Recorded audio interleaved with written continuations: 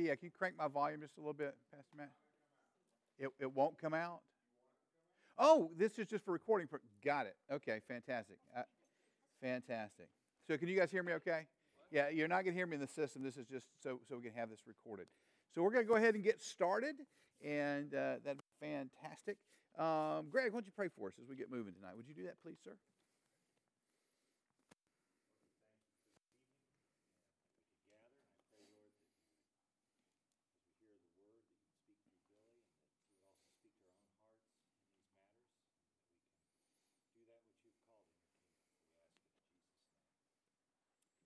Amen.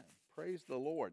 All right, well, we're going to be talking the next 3 weeks about understanding your spiritual gifts, and this really is deeply, deeply connected to the whole Kingdom of God things that we're talking about, the whole Kingdom of God series that we're in on Sunday mornings, and really a commitment that we have as pastors and elders to do a better job, grow and deepen and reconnect to some degree with the Kingdom of God way of doing things. How many of you were at the workshop we had about a month ago with Kent Hunter? Several of you were there.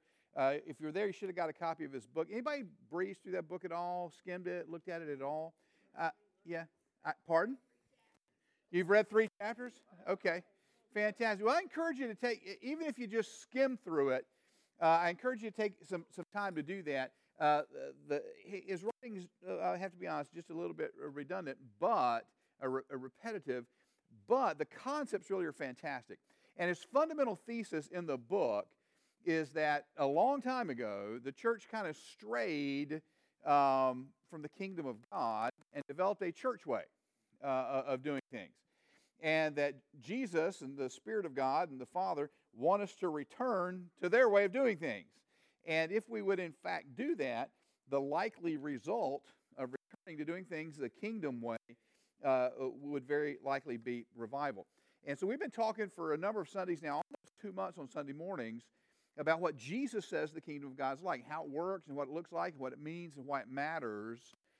And part of that has to do with this issue of spiritual gifts, because in the kingdom, one of the church ways of doing things we developed a long time ago that we'll talk about probably next week in a little bit more detail is kind of we professionalized ministry, and we relegated the doing of ministry to the gifts God gave to the church to equip all of us to do the ministry.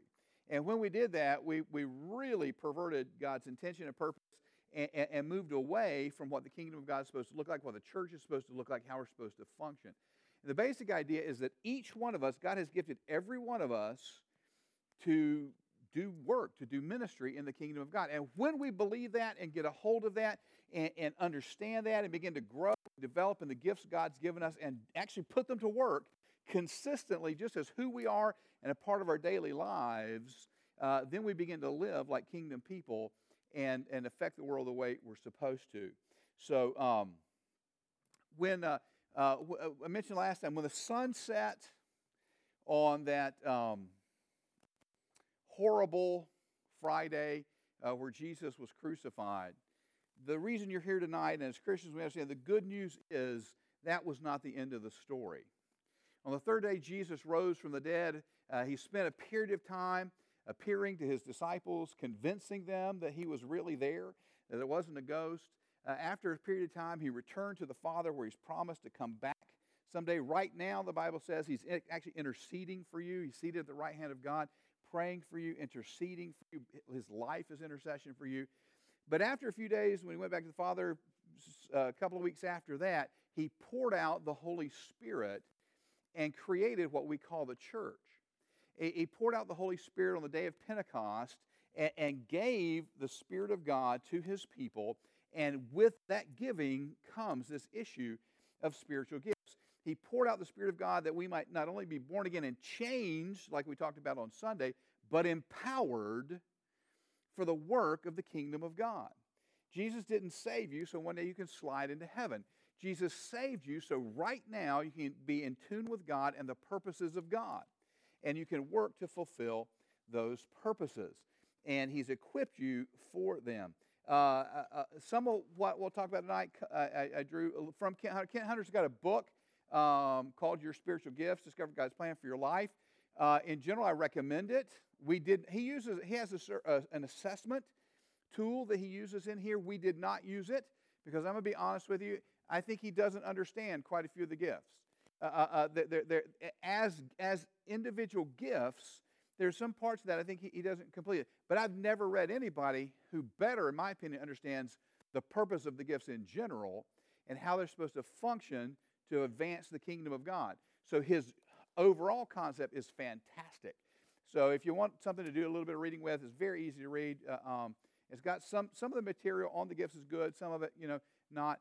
But the concept of why the gifts are there and how they're supposed to work is fantastic. So if you want to look for them, you can contact Jessica in the church office and we can hook you up with it.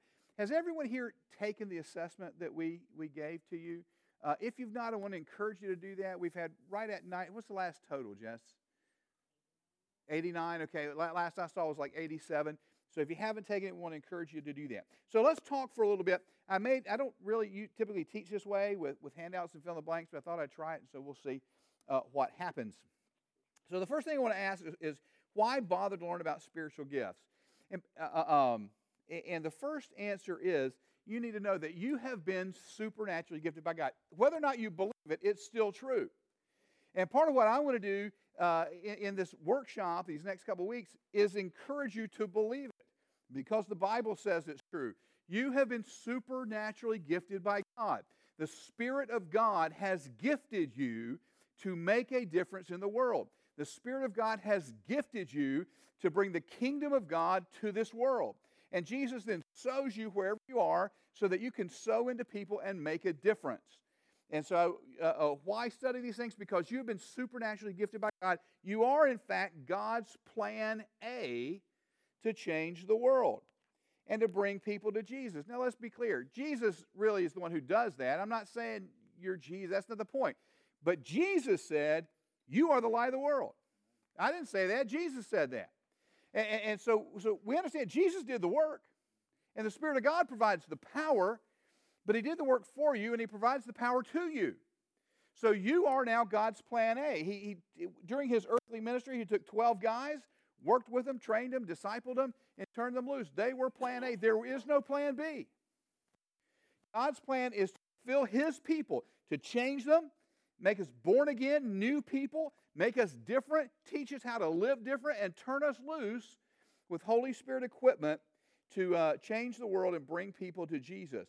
And spiritual gifts are a big part of the tools, fundamental tools for which God's equipped you to do that. We're talking about the operation of the kingdom of God, which really means in some fundamental level. If you poo-poo the notion of gifts, or if you ignore your gifts, if you don't discover and develop and use them, we'll talk about that a little bit, then you are undermining to some degree the advancement and the purposes of God in His kingdom. You play a crucial role in the advancement of the kingdom of God. I also promise you're going to rob yourself of some joy and fulfillment because God designed you. He made you. He knows how you tick. And He made you to advance His kingdom. He made you to make a difference in the world, and He equipped you for that. And so there's some stuff in you that if you get a hold of it and begin to use it, it's going to bring you joy. It's going to bring you a sense of fulfillment. It's going to bring you a sense of energy and excitement. And so to some degree, you rob yourself by not stepping out into ministry in these gifts. And we'll talk about that in a lot more detail over the course of the next 3 weeks. So why learn about spiritual gifts? Let's get really specific. Number one, they're in the Bible. And my opinion is, if God takes time to put it in the Bible, He must think it's important. And so the Bible is God's book to us. It's God's gift to us, the written Word of God. And these gifts are in the Bible, so God must think they're important. And if we think the Bible is important, then anything in the Bible we believe is important. And the Bible has a lot to say about spiritual gifts. For example, in 2 Timothy 3:16-17, the Bible says this: all Scripture, say all Scripture. That includes the Scripture about spiritual gifts. All Scripture is God-breathed. It all comes from Him, and it's all useful for teaching, rebuking, correcting, and training in righteousness, so that the man of God may be thoroughly equipped for every good work. So the Scripture talks in part of what it talks about is these spiritual gifts that we're going to be studying these next 3 weeks. And because it's there in the Bible, it is useful for training you in righteousness, for seeing you equipped for every good work, which also suggests, the reverse to me suggests this. If you don't pay attention to what the Bible says about spiritual gifts, you are less than thoroughly equipped for every good work, for the good work specifically that God has for you. They're in the Bible, and it's a big deal. God wants you trained in righteousness. He wants you prepared for every good work. Number 2, why study spiritual gifts? You were created to do good works for God. That's why you exist. You were created to serve the Lord and to do good works for God. Now, as good Lutherans, we understand that we can't earn our salvation by works. That's a question of justification. That's not a question of why you were created. That's a question of how are you justified. It is bad theology to confuse how are you justified with why do you exist. That's bad theology.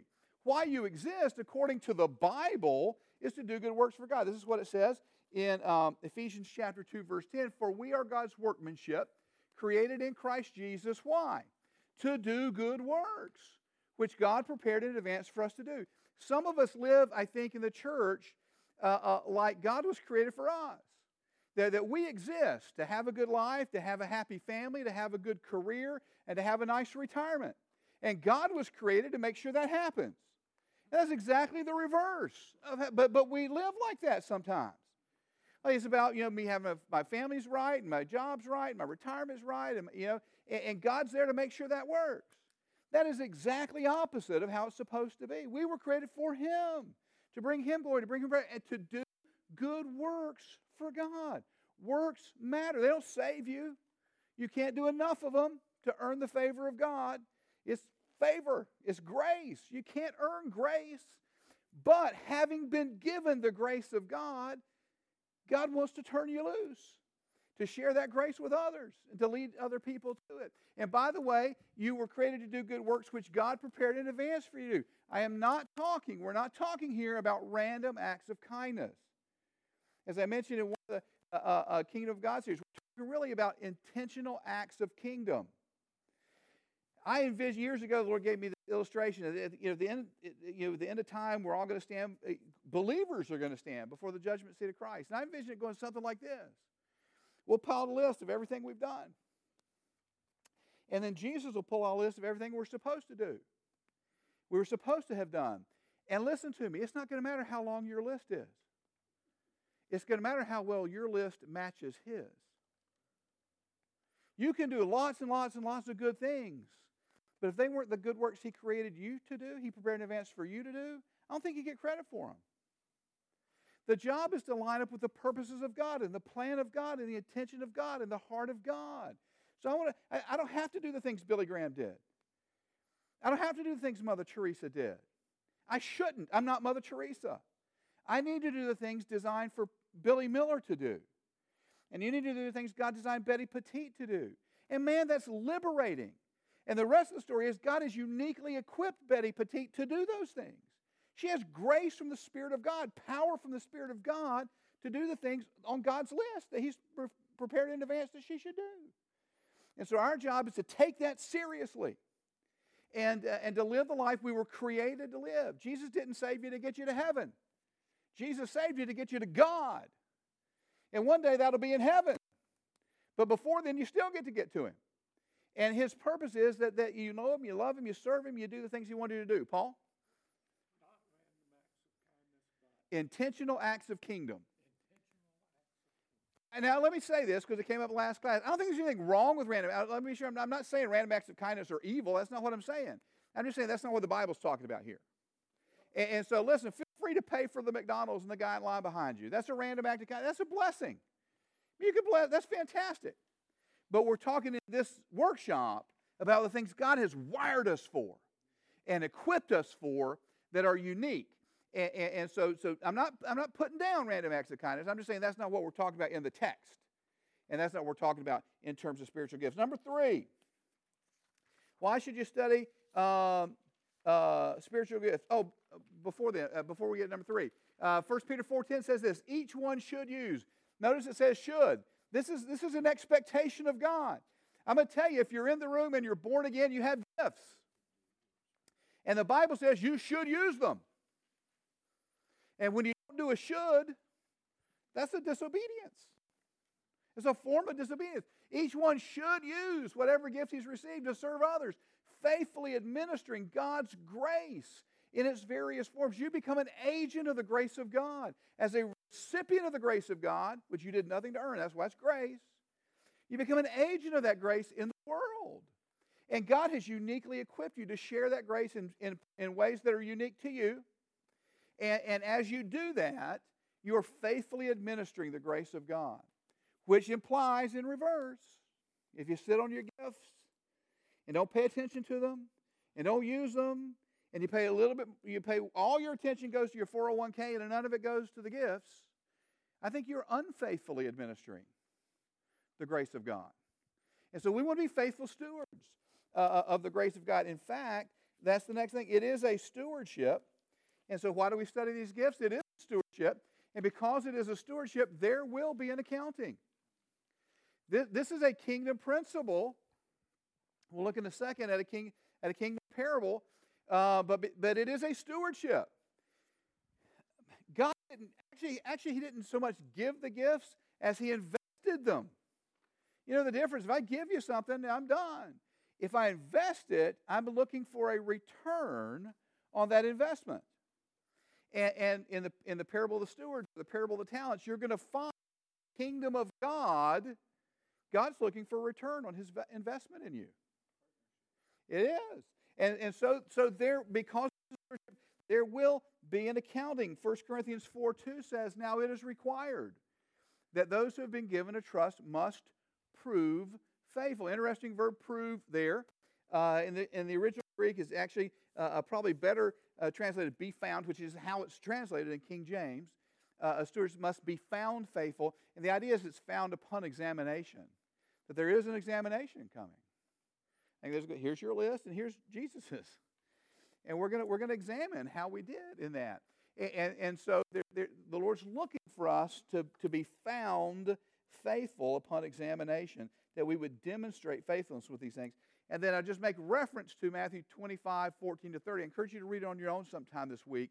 That is the parable of the talents, or the parable of the stewards. And as you think about spiritual gifts and what that means, is this a big deal? Does this matter or not? Is this just some kind of intellectual, theological, doctrinal exercise, or is this a big deal? I want to submit to you it's a kingdom deal. It is a big deal. And in this parable, it's a parable of the kingdom. Jesus says, it will be like this. And he's referring, the it there refers to the kingdom of God. And he says, it's like this. A master doles out talents. Now, that's not what we think of a talent. That's actually a weight. In New Testament era, that's a weight of money. So it's like 10 pounds kind of thing. But so he gives a certain number of talents of silver or gold. It's a weight of money. And he gives so much to some. It's 1, 2, 5. And then he goes away. And then he comes back. And when he comes back, he said, time for an accounting. And the one who had 2 doubled it. He said, woohoo, well done. The one who had 5 doubled it. He said, woohoo, well done. And the one who had 1 buried it. He said, you wicked, lazy servant. He is not happy with what's now. This is not the kingdom of you go to heaven or hell. That's not what this parable is about. But it is about the accounting. And clearly in that accounting, he's not happy that there was no return on that investment. I encourage you to take some time this week and take a look at that parable. So let's keep going. Spiritual gifts have a context, and their context is within the function of the church. Jesus did not gift and equip us to be lone rangers out there kind of running around by ourselves, all by our lonesome, using these gifts on our own. But there is a context within the local church. I think this is in your notes. I don't even know what I gave you there, but I think it might say this. With billions of people in the world who haven't been reached or discipled for Jesus, your involvement in God's work is your single most important endeavor. Is that in your notes? Yeah. So I'm going to just read it again. With billions of people in the world who have not yet been reached for Jesus or have not been effectively discipled for Jesus, your involvement in the work of God is the single most important endeavor of your life. And your involvement in that work is meant to be a daily lifestyle. If you read any of, even if you skim through the book Who Broke My Church by Kent Hunter, or if you get this book on spirit, one of the things I like that he stresses over and over and over, he says it's not about program, it's about lifestyle. It's about, churches put programs together. That's one of the ways we churchified the kingdom of God. Churches are great at programs. Jesus designed it to be organic, to be spirit-driven, spirit-led, spirit-empowered. The Spirit of God's in you, and you just are supposed to go and act like God made you. Act like the person He designed you to be. Get a hold of and work in the gifts He put inside of you and just be who you are. It's fun to be who you are. It is energizing to see fruit for God as you just are who you're supposed to be. And so it's not about prayer. If somebody comes to me and says, Pastor, I think our church doesn't do enough to reach lost people, I would say, I agree. What are you doing to reach lost people? Because somewhere along the way, when we programatized Christianity, we thought the church has got to create a program for this. And we lost the reality that you're the church. And you're the church, and I'm the church, and we're the church. And if the church needs to do more to reach lost people, what that means at the end of the day is the guy in the mirror has got to do more to reach lost people.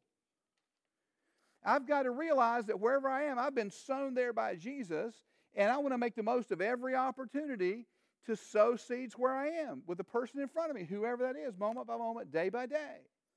And I am the church, and so if the church needs to do more to reach lost people, that means I need to do more to reach lost people. I don't need the elders or the pastors or Christian or Melissa or somebody to come up with a program for that.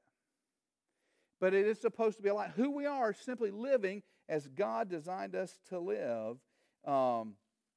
That's the way it's supposed to work. Spiritual gifts are not an end in themselves. Now, many of you have probably studied this stuff many, many times before. How many of you, this is like not your first rodeo on talking about spirit? Thank you for coming anyway. I promise you there are people who ought to be here who aren't here because they're thinking, I studied spiritual gifts in 1973.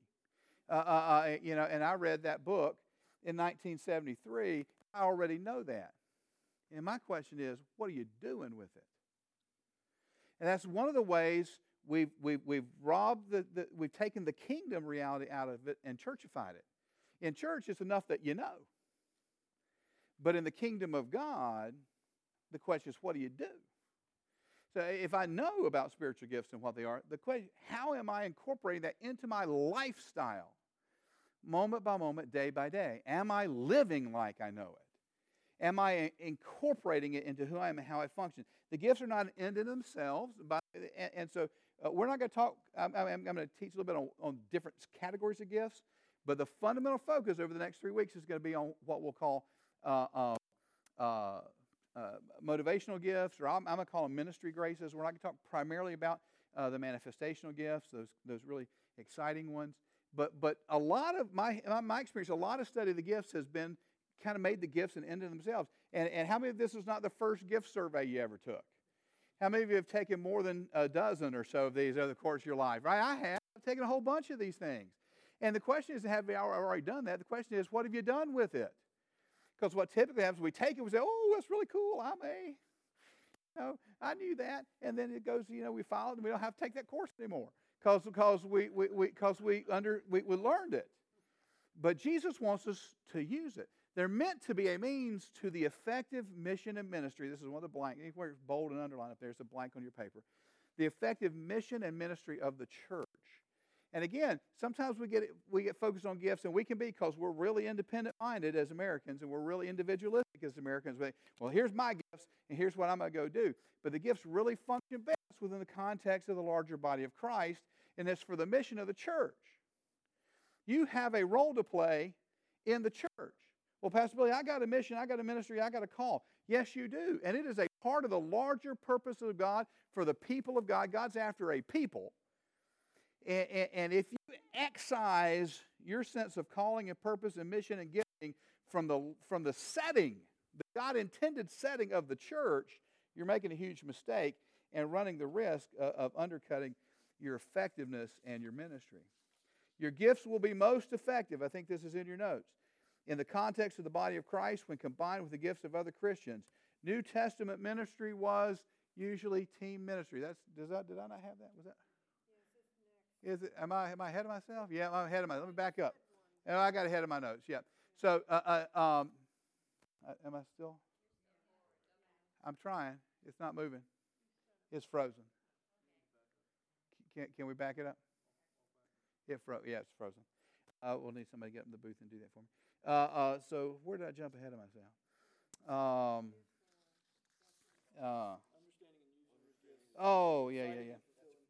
Yeah. So you understanding and using your gifts is exciting and fulfilling for you, and it's going to be exciting and fulfilling for you. It should be exciting and fulfilling for you, but the real power of spiritual gifts is unleashed when the church works together as a team. When we tell you in a minute, I'll go ahead and tell you ahead of time. Nobody's got all the gifts, and nobody's got none of them. And so the kingdom of God is an interconnected, interwoven, interrelated reality. An interconnected, interwoven, interrelated organism. And that's why God, in fact, every time the gifts show up if you study this, you start studying this in Scripture, you spend a little time with it on your own, maybe some of you will get excited and do that, you're going to find it's almost always the example Paul almost always puts it in terms of the body, the literal physical body. And he talks about gifts in terms of, you got ears and noses and eyes and hands and feet, but they're pretty useless by themselves. If I brought a foot in here and threw it down, you'd say, oh, that's gross, and you'd be right, that would be gross. And if I took it in here and threw it down, it wouldn't be much use to anybody. That foot is pretty useless until I attach it to a leg and a torso and ultimately a brain so that it can actually become useful. And so the notion that you're going to take your gifts and run out and do your thing is an unbiblical notion. The context is the local church. The real power of spiritual gifts is unleashed when the church works together as a team. Gifts are best understood in the context of church vitality, not personal fulfillment. That's humanism. Humanism is about personal fulfillment. Selfishness is about personal fulfillment. Americanism is about personal fulfillment. The kingdom of God is about the larger purposes of God, which is always corporate. So gifts are best understood in the context of church vitality. How is the church growing and advancing and getting better because I'm using my gifts in that larger context, and the fulfillment of the Great Commission. Jesus didn't give these gifts so we could get excited. In His mercy, He often makes it exciting because He's just like that. He's just good. But He didn't give them to us for excitement. He gave them to us for the fulfillment of the Great Commission and the vitality and the health of the church. So now I'll move on. Your gifts will be most effective. Yeah, I think I'm good, Jess. Did you do that or did I do that? So am I locked out here? New Testament ministry was usually team ministry. Think about it. Jesus has His group of disciples, and the first time He sends them out how? 2 by 2. And by the way, they were not particularly well trained at this point in the juncture. But He said, it's time to try this. And so He pairs them up 2 by 2, sends them out, and says, come back later and let's talk about it. Jesus sends them out 2 by 2. The Apostle Paul gets a lot of attention, but if you read his letters carefully, you'll understand he did everything as a part of a team approach. Silas was there. Different people were there with him. They were working together for a season. Barnabas was a part of that. He worked as a team, and he functioned as a part of a team. Peter had Mark traveling with him. First gigantic conflict in the early church. We don't know what to do about circumcision and some of these Jewish laws, and we don't know what to do about this, so let's get together and come up with a solution. Let's get together and find the mind of God. In Acts chapter 15, you have the First Jerusalem Council. And so the idea is team. New Testament ministry was usually team ministry. Now, there are a handful of exceptions that happen, usually by a necessity, but the concept fundamentally is team ministry. And then, as I noted earlier, by the way, there's no space. I think this has it on here for you. There's no room for jealousy, competition, or pride. Is that on your notes? Why is that? Number one, because they're grace gifts. You don't earn them. If you've got a gift of prophecy, you didn't earn it. If you got a gift for evangelism, you didn't earn it. You didn't please God enough for Him to give you that gift. If you've got a gift of teaching, you didn't study enough to get the gift of teaching. They're grace gifts. They come the grace of God. God just said, and He's got a plan. He doesn't do it willy-nilly. I just don't understand the plan. He's smarter than I am. And so He gives these gifts by grace. We don't earn them, so we don't have a reason to be proud of that. We should be thankful, not prideful, that we have these gifts. Number 2, no believer has all the gifts. Number 3, every believer has one or more of them. So nobody's got them all, and nobody's left out. Which means, really, we need each other and each other's gifts in order to complete the work of God. Next, let's talk about some practical steps to discovering and growing in your spiritual gifts. Now, I want to be clear when I'm going to talk about some things you can do to discover your spiritual gifts if you're not sure what they are. Some things you can do to develop and grow in them. Because listen, you can't earn a gift, but you can develop skill in it. If you've got a gift for teaching, that comes from God. But what He wants you to do is take that and work with it, acknowledge it and work with it and grow it and develop and get better and better at your skill in the administration of that gift. So you can't earn gifts, but you can absolutely grow in your understanding and your skillful use of them. Anybody remember the story of the tortoise and the hare? You know that race? The famous the hare in the race is in a hurry. He's ready to go. He wants to go now. He is fat, and I would say as much as anything, that describes contemporary American culture. We are in a hurry. Honest engine. Who has in the last week complained about the speed of your internet? He says, oh, this is so slow. Now, let's be honest. It took 30 seconds, and you got mad, right? It took 30 seconds to do something that just a few years ago would have required you to drive to the library and peruse an encyclopedia and maybe a handful of other books to find the answer you found in it, and you're upset that it took 30 seconds. With Wikipedia, it's a 50-50 chance, that might be the right answer. Anybody in the last month sat in a line at a fast food place and complained how slow it was? No. Yeah. So here's the deal. It takes maybe 2 minutes. It takes maybe 2 minutes for you to receive an entire meal for your entire family while sitting in your car, and we complain that it's too slow. Who's gotten aggravated that your microwave wasn't heating up something fast enough in the last month, right? That is contemporary American culture. That's the culture we live in. We're in a hurry. We want it now. We want it yesterday. We're in a hurry, and here's something you need to understand. You need to get this. I don't know if it's in your notes, but you need to write it down, even if it is. This stuff takes time to discover, develop, grow in, and become proficient in the use of spiritual gifts. It's going to take time. It's going to take energy. Let's be clear. It's going to take more than a 20-minute spiritual gifts assessment and 3 weeks in a workshop. And everybody who's here tonight thinking, in 3 weeks I'm done, I can check that off and move on to the next thing we start to cover, is going to end up doing nothing with this issue. Our objective is that this become a fundamental part of our lifestyle. How we find, and that takes, so there's a whole lot of unlearning and relearning that we're going to have to do. Because we've created a church culture that's not always kingdom culture. And that takes time to change culture. It takes time to think differently. I got to tell you, just teaching this Kingdom of God series, praise the Lord, some of these things are really working on me, which I'm excited about. And one of them is this whole idea of being very type A. I want to understand it. I want to know this. The I's are dotted, the T's are crossed. I like to know that 3 weeks in advance. And if you could put that in triplicate and get it to me, so if I lose a copy, I got a backup. This is the way I like things to work. And just realizing that I've come to believe wherever I am, Jesus sowed me there. And so things have gone wrong in the last couple of weeks in terms of how I planned them to go. And normally that would be very upsetting for me. And I am finding myself saying, you know what? God's got this. He didn't sow the way I thought he was going to there. But we're going to work where this is. And that's a change for me. Now, I know that. It's not like, how stupid is our pastor? Well, you ask my wife. I can be pretty stupid. But some of this requires time and effort to change. And we're going to have to change our thinking. We're going to have to change and then to grow in our gifts will take time and effort as well.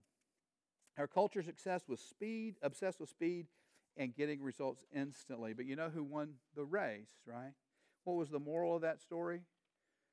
Slow and steady wins the race. And that's going to be the case in developing a culture, a kingdom culture, where we appreciate one another's gifts and seek to live them out for the kingdom day by day. One of the most exciting and productive things you can do as a follower of Jesus, or some of the most exciting, are discover, develop, and use your spiritual gifts to make disciples and to advance God's kingdom. Again, that's why they're there. God wants us to make disciples. That's the Great Commission. Right before Jesus left, He said, hey, I'd like you to do something while I'm gone. I'd like you to go into all the world and make disciples. You need to baptize them, you need to introduce them to Jesus, and then you need to teach them to obey everything I've commanded you. That's how you make disciples. You introduce them to Jesus, and you teach them how to live. And so He's given us these gifts to do that. And all three of these things are important. It begins with discovering them. And again, most of us here have taken tests, spiritual gift assessments repeatedly. Hopefully there's some level of similarity between them. The assessment we gave you, let's be very clear, is not perfect. I don't love it. But Pastor Matt did the research for us, and he looked at a half a dozen or more, and we agreed this is, of the ones we looked at, this is probably the best for our immediate purposes. It's not perfect. I think they misunderstand a little bit the gift of prophecy. I think they misunderstand a little bit the gift of evangelism, but not hugely. Some of the questions I felt like had two answers instead of one. And I'm thinking, well, I don't know. If I read this one way, I would say this. If I read it another way, I'd say that. And that was irritating to me because did I mention I like my I's dotted and my T's crossed? So it's not a perfect assessment. And also, you could tell, right? You read the question. You could tell which gift it was talking about, right? And so let's be clear. If you wanted to come out prophecy, you could make it happen, right? You could skew your results. And let's also be honest. Sometimes we don't always know ourselves as well as we think we do. And so you ever know anybody who was convinced they had a gift that you're pretty sure they don't have? Or that they were convinced they didn't have a gift, you're pretty sure they do.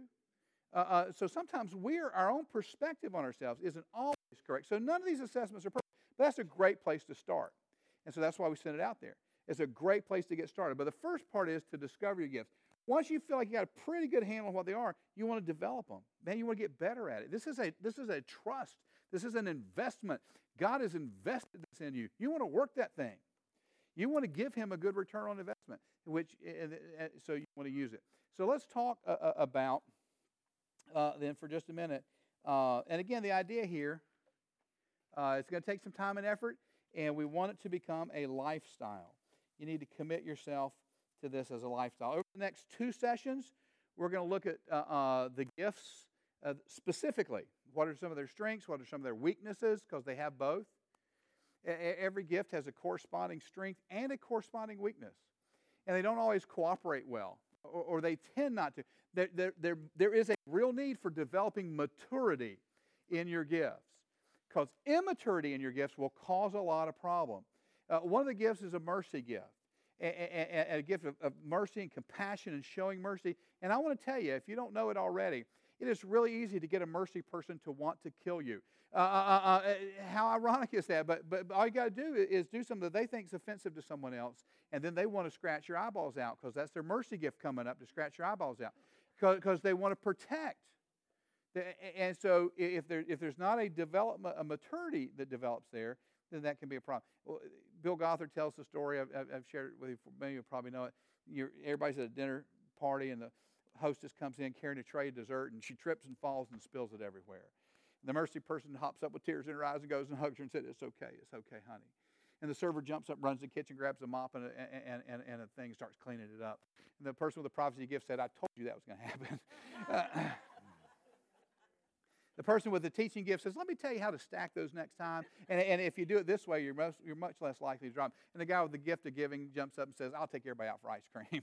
But what happens, also happening simultaneously if people are immature in their gifts, is the mercy person is angry that you guys are talking about how these things are stacked, and you're not just hugging this woman who just spilled her dessert. Shame on you. And the server's mad that everybody didn't run get a mop and isn't helping them clean up. And the guy with the prophet gift says, why are you crying? I told you this was going to happen. And if you had just paid attention, and the person with the teaching gift said, it's really your fault, because if you had stacked them correctly, and everybody starts to get mad if you're immature in your gifts. Those are the downsides. And so we'll talk about that a little bit in the weeks to come. So 3 tips for growth. How do you go? Once you have some idea of what your gifts are, or maybe even not a great idea, what are some tips for growing in your gifts? Number 1, you need to be a Christian. Everybody is born into this world the first time with talents. It's hardwired into your DNA. Talents, aptitudes, abilities. Some people are born, they're good with numbers. They're designed that way. It's in their DNA. Some people are born, they're very artistic. Some people are very athletic. They just came out of the womb with certain natural talents and abilities. That is not what we're talking about. We're talking about spiritual gifts that are given to you when you become a follower of Jesus, because these are given for the advancement of the kingdom of God. These are for the glory of God and the advancement of the kingdom of God. Now, you might notice that we say, well, Pastor, I know, listen, my kid has got a 5th grade teacher, wouldn't know Jesus from, the dog, but is an incredible teacher. Well, what they probably have is a real natural talent for teaching. Absolutely true. But someone who has a spiritual gift for teaching will have an aptitude for teaching and will use that to advance the kingdom of God, to glorify Jesus and to advance the kingdom. This is different from a natural talent or natural aptitude. So you need to be born again before you can really understand. These are in the context of advancing the kingdom of God. You got to know God to be able to do that. So these are spiritual gifts for the people of God. Next, you need to pray. You need to pray for guidance and then commit to grow. If you want to grow in these things, pray, Lord, help me. Help me understand what my gifts are. Help me understand what the weaknesses are there and the strengths. Help me grow in this. And Lord, I will work on it. I will work on it by your grace and with your help. Pray for guidance and commit to work on it. Read your Bible. Read good Christian literature on the subject. And let me just say this. This is an area where there's a fair amount of disagreement among people who love Jesus and the Bible. So you need to know that up front. Again, I do not agree with everything in this book. But the overall thing I think is fantastic. And so I can say, there are parts in here that I think he's wrong. But the parts that he's right on, he's so right, it's worth taking a look at. The people who love Jesus and the Bible sometimes disagree over some of the categories or some of the meanings of some of these things. That's okay, but if you do some reading, you will run into that. You need to get into discipleship relationships, micro groups. Alex is looking at advancing a little bit in his career, and so he's starting to do some shadowing. My son Alex, some shadowing with someone who does what he's looking to possibly get into. It's interesting. Jesus gave us the discipleship model, and so many areas in the world do it better than the church. You have journeyman apprenticeships and mentoring relationships and stuff, different careers, and you have to follow people around in so many career areas. So you learn and you develop skill and understanding things by going around with people who are good at it. And Jesus gave it to us, and the church hasn't done so great at it. You need to hang around with gifted people. You need to pray and commit to pray. Next, you need to get busy. No, I keep hitting that button. You need to get busy in a variety of ministries. Here's what I mean. Especially if you're on the front end. Now, if you've been at this for a while and you really are pretty solid, you know what your particular gifts are. This is less important. But in general, you get busy in a variety of experiment. Try. Go to Kenny and Kathy and say, can I try the CARES team for 3 months? I just want to see how I am at greeting people and making them feel welcome and doing that. And you may find out 2 months in, we can't put you around people. We need to find you.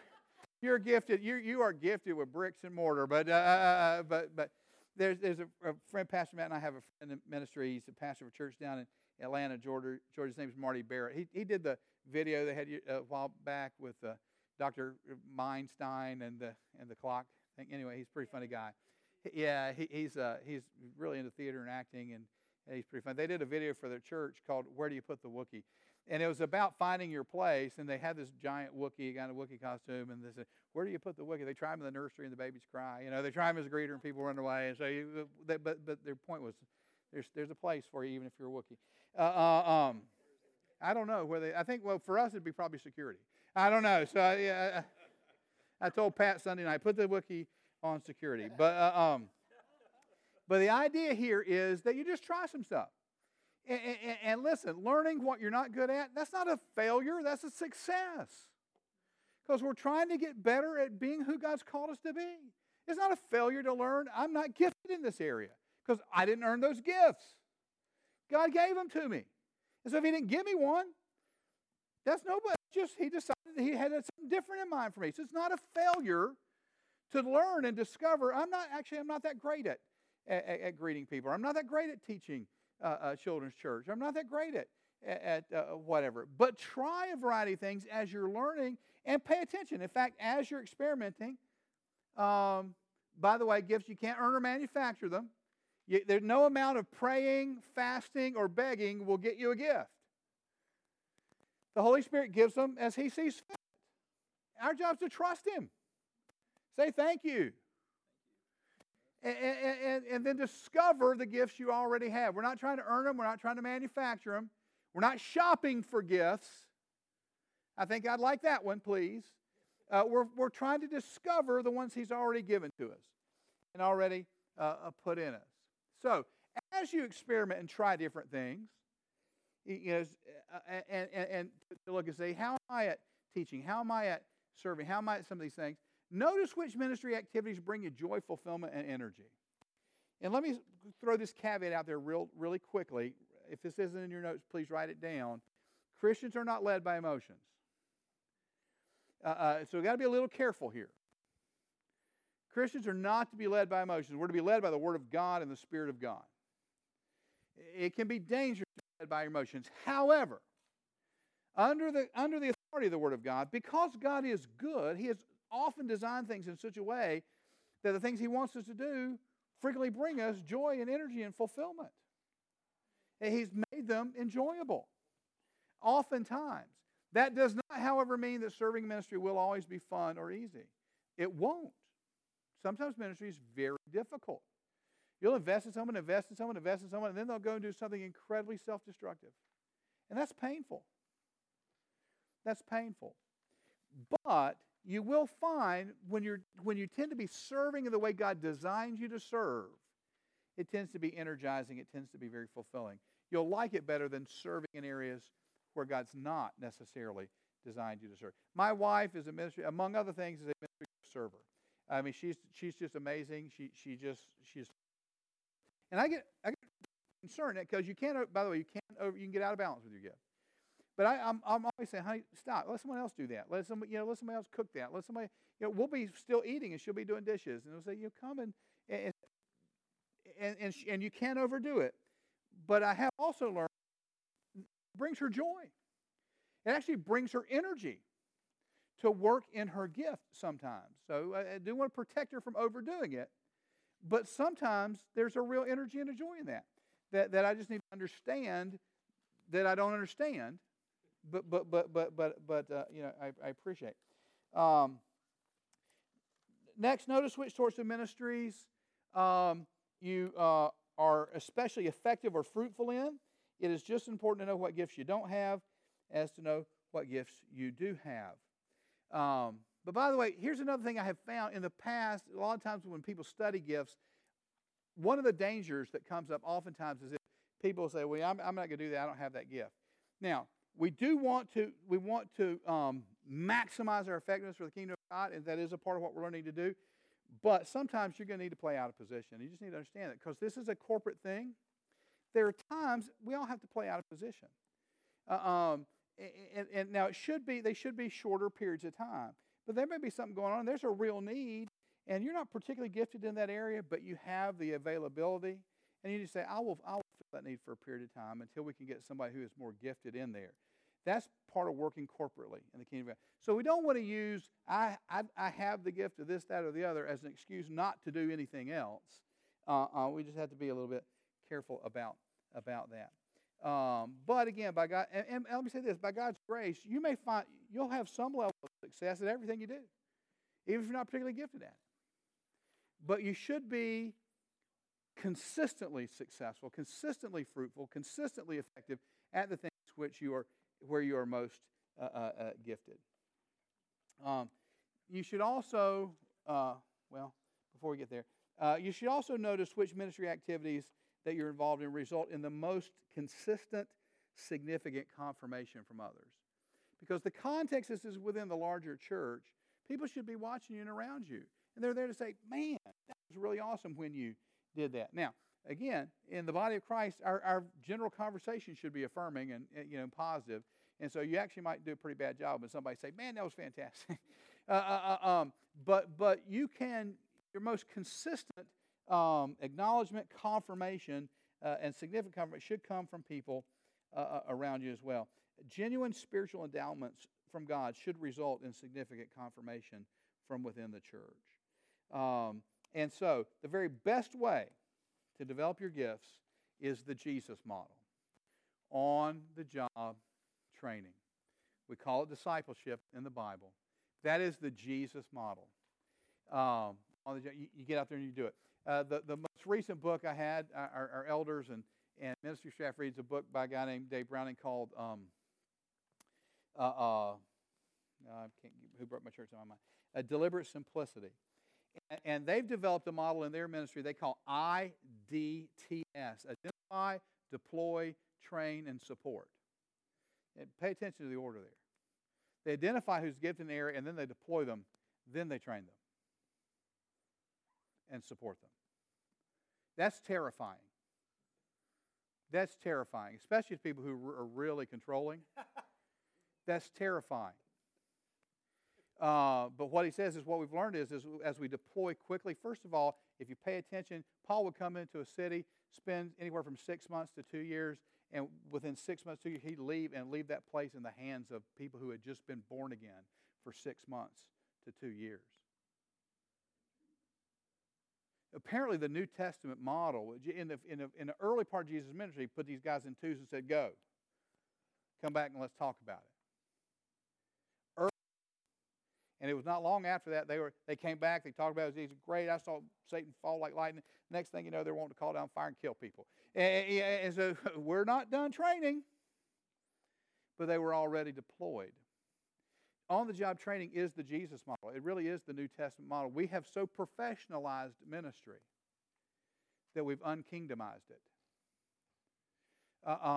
It's less lifestyle and development and being who you are, and more or less make sure you know enough that you would do it exactly the way I would do it if I was doing it, and then I'll feel good about that.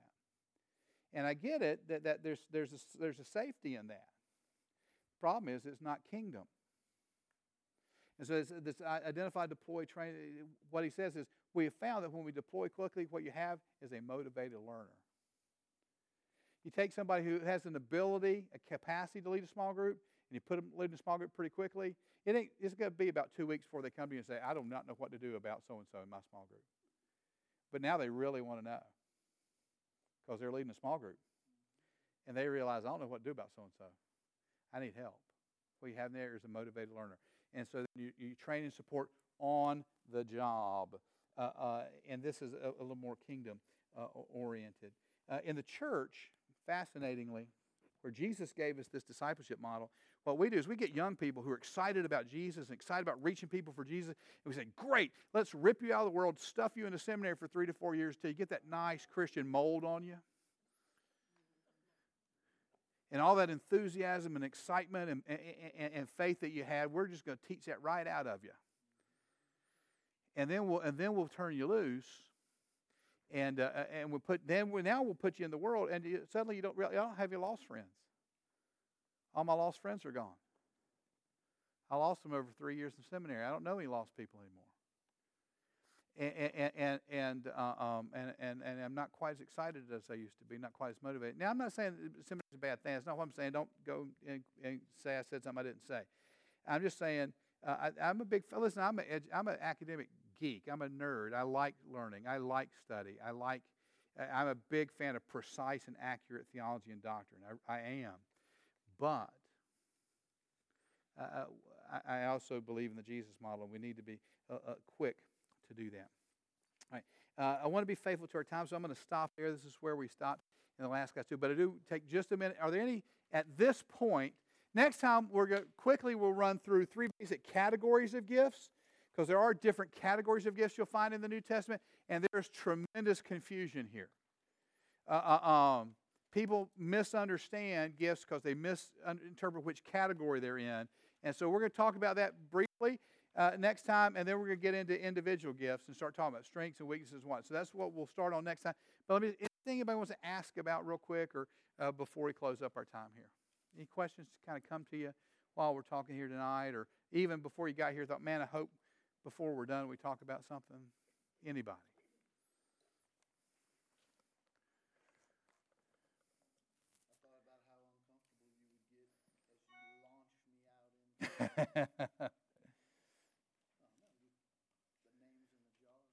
Right. Yeah. Yeah. Yes. Somehow I don't like should. Mm-hmm. It implies if you fail, then you're guilty, you're bad. Mm-hmm. And I don't like that. And I don't know what to say, but it threatens. Yeah, the problem is in the Bible. So your complaint is not with me. Your complaint's with the author. She struggles with the word should. We looked at the verse. Each one should use the gifts that he's been given. I assume that's your reference because that's where it came up. Yeah. 1 Peter 4:10. Each one should use whatever gift he's received to serve others, faithfully administering God's grace in its various form. And I hear what you're saying. The problem is your complaint's with the author, and that's Scripture. And so here's what that means. It means you really should. And which means the expectation of God is that we should. Which means if we don't, we have in fact failed to do something we should have done. Now, who's the author? He's the God of all grace and the God of all comfort, who sent Jesus to die for all the things we should have done that we didn't, and all the things that we shouldn't have done that we did. And so failing in a should doesn't make God hate us or be done with us or whatnot. But it doesn't change the fact that he has an intent and a plan. He has an intention, a plan, and a design. And we should do it. We should walk in it. But we also, James writes and says, we all stumble in many ways. That was the brother of Jesus, an apostle, writing that to Christians. And he said, to Christians, we all stumble in many ways. Looking, let's hit this really hard. So we have a balanced understanding. 1 John chapter 2, verse 1, my dear children, I write this to you so you will not sin. What's the implication here? You shouldn't sin. But if anybody does sin, we have one who speaks to the Father in our defense, Jesus Christ, the righteous one. He is the atoning sacrifice for our sins. And not only for ours, but also for the sins of the whole world. So God, in His incredible grace and mercy, has already understood sin's a part of the equation. Wasn't by design. He didn't design us to sin. But He knew we would. And He already, before He made people, He had a Lamb of God slain before the foundation of the world to take care of that. And so we don't have to self-flagellate. We don't have to feel condemned. Because God's not, Jesus said, God did not send His Son into the world to condemn the world, but to save the world through Him. So His interest isn't condemning or beating or pounding or grinding. But He does have a plan and a design. And He wants us to walk in that. And when we blow it, you know what He does? What your dad did when he fell off the bike. He said, here, get back on. Let's try this again. Yeah, you fall down here. Let's get back on there. Let's try this again. Right. Well, God doesn't think. God knows. We're dealing with God. Exactly. But He also knows sometimes you're not gonna. Sometimes I'm not gonna. Huh? Yeah, right. So and so there is grace when we fail, because God is a God of grace. He is a redeemer. He takes the stuff we blow and brings good out of it. And so we don't have to be afraid of the shoulds of the should God. Well, He wants us to be excited about them and remember, and we can be, because we know it's in the context of the grace of God and the goodness of God. His plan is good, and He loves us even when we blow it. And that's the gospel. I mean, the gospel is, I needed Jesus, and I need Him today, and I'm going to need Him tomorrow. Anybody else real quick? Anything else? No? All right. Well, again, I want to be faithful to our time, so we're going to stop. And next week we'll talk about categories of gifts, and then we'll start getting into individual gifts, the ones that showed up on that survey instrument that you took for us. But let's pray. Father, we love you. We thank you that, Lord, we didn't just happen, and you didn't have to make us. You wanted to, and it didn't just kind of pop out. You thought this thing through. And you have a plan and a desire and a design, and it's good. And you have designed us to fit into that plan and that desire and that design. And so we thank you for that. We want to do that. We want to agree with you. We want to cooperate with you and step in to that plan and that design for your glory and pleasure and for the benefit of many. Help us, Lord, make us the people you've called us and created us to be. In Jesus' name, amen. Bless you guys. Yeah, Grandpa again today.